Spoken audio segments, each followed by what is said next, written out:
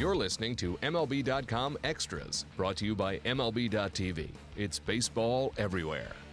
The offseason is in full swing, but the Seattle Mariners are not taking any time off, as we see with some of the news that has come out about the Mariners. So let's talk to Greg Johns about that. I'm Allison Footer. Greg, it's been a while since we last discussed anything that had to do with the Mariners, but they did not wait around to start wheeling and dealing. So what can you tell us about some of the acquisitions they made, especially Carlos Ruiz?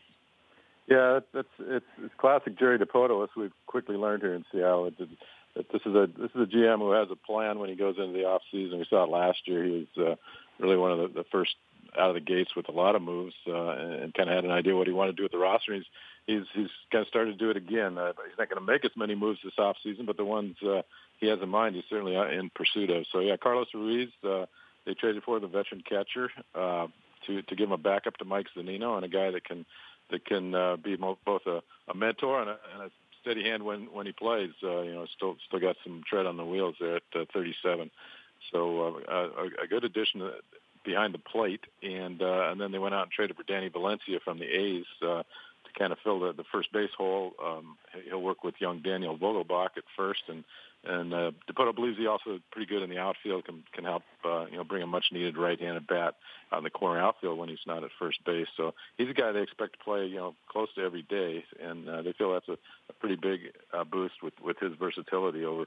They're not going to bring back Dae-Ho Lee, who was kind of a fan favorite at first last year and a big guy, but really pretty limited in what he could do, which was big guy with some pop, but really could only play first and not give him much on the base paths or defensively. So Valencia, they feel a nice addition there, and they got a couple more spots to fill. But we're still 2.5 weeks from the winter meetings even, so we'll see what happens here coming up. Yeah, so when they look at the overall sort of the way the team is constructed, I know that they're not that dissatisfied with the overall look at the team, and these are things that we'll get into closer to the winter meetings. But just as a reporter who's covering them every day, do you see like a lot of other areas that need to be corrected or added to, or what do you think they're going to do? Yeah, the big one, Allison, is a lefty or probably two at least in the bullpen there. That's an area that they traded away Mike Montgomery. They traded away Vidal Nuno here this offseason to get Ruiz. And that was an area they were shy on anyway. So definitely a spot. They're going to go out and get a quality lefty. I think if they make a move in free agency, that's where it will be. I think Brett Cecil's the guy that is on their radar. Certainly a couple other decent names out there. Boone Logan, Jerry Blevins from the Mets, maybe even Javier Lopez, older, he's I think 38, 39 with the Giants. But they're gonna add either by trade or free agency. There's no doubt they're gonna bring in a lefty, because right now they got David Rollins, who's a Rule 5 guy from 2 years ago, and Pat Venditti, the switch pitcher, who's a great story, and can be a lefty specialist to some degree. Really one of the lefty relievers they've got on the 40-man. So Ariel Miranda, who's contending for a starting spot, could be a lefty if he doesn't make the rotation, but obviously you can't count on that if you're fighting for a rotation spot. So yeah, I definitely see that as a spot. I still, even with Valencia being available in the outfield, I still see him going out and getting an outfielder.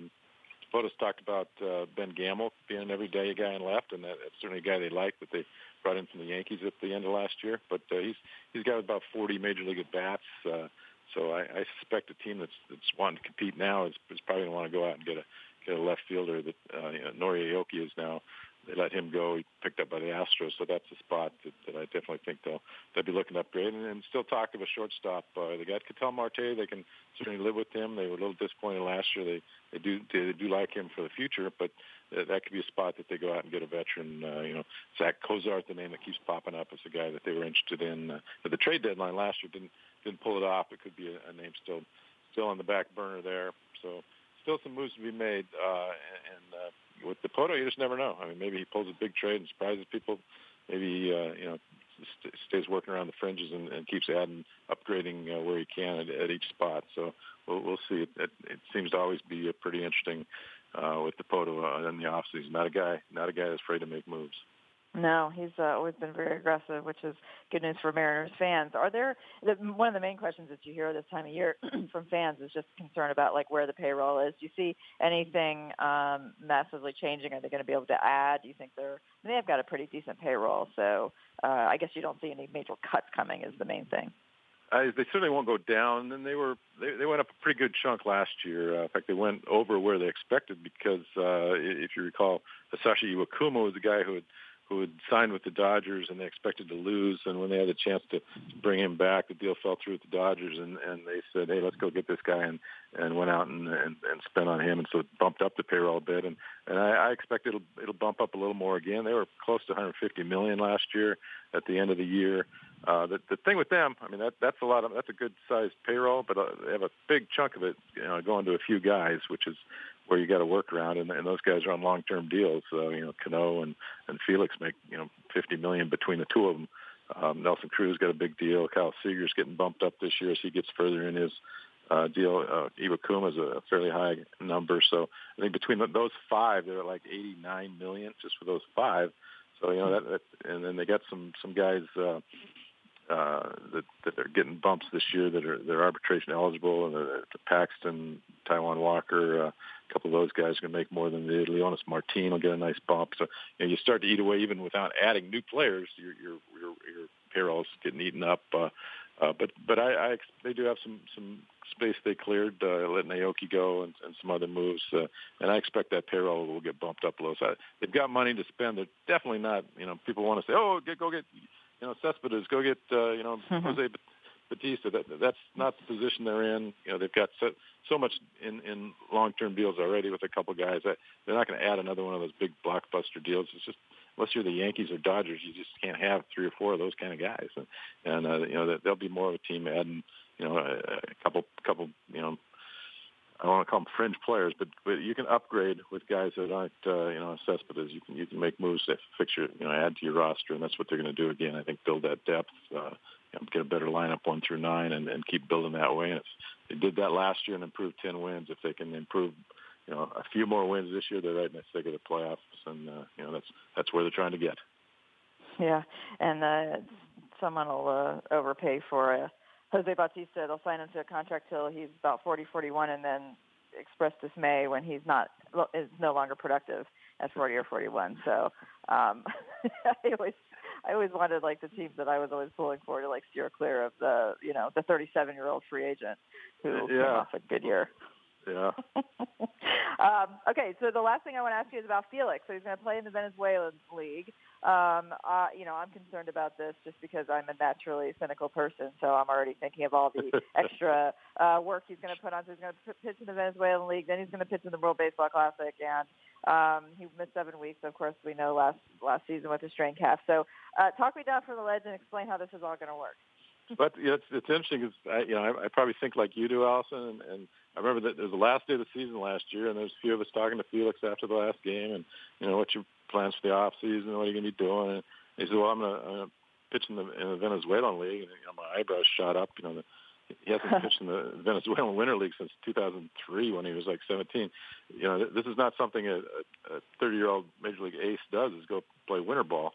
But it's interesting. He said he was going to do that, and they play in the WBC, and of course a lot of players are going to go play in the WBC. So I kind of kept in the back of my mind, and we'll see how that plays out. Is he really going to go pitch in the Venezuelan League? And I talked to Dipoto a couple of days ago and ran a story today or yesterday, I guess, on Mariners.com. But Dipoto says, we kind of like the idea. We don't want him to show up in March, try to get ready, and then go pitch big pitch counts in the WBC.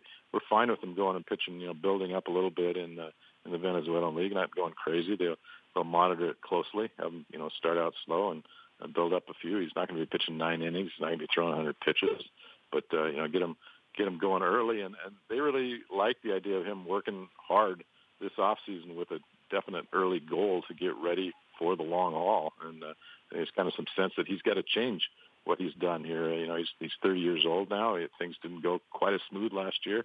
He's going to have to change some things, and they think one of those things could be just working harder in the off season to get ready earlier and be ready. So like you, how's that work when he gets to September next year? But I guess if everything goes well, maybe they look back and go, this was the perfect solution. So we shall see. Dipoto said he's not concerned about that. He's much more worried about a guy trying to build up real early and pitch in the WBC without being ready. So his thought is this is a better way to go, and we'll see how it goes.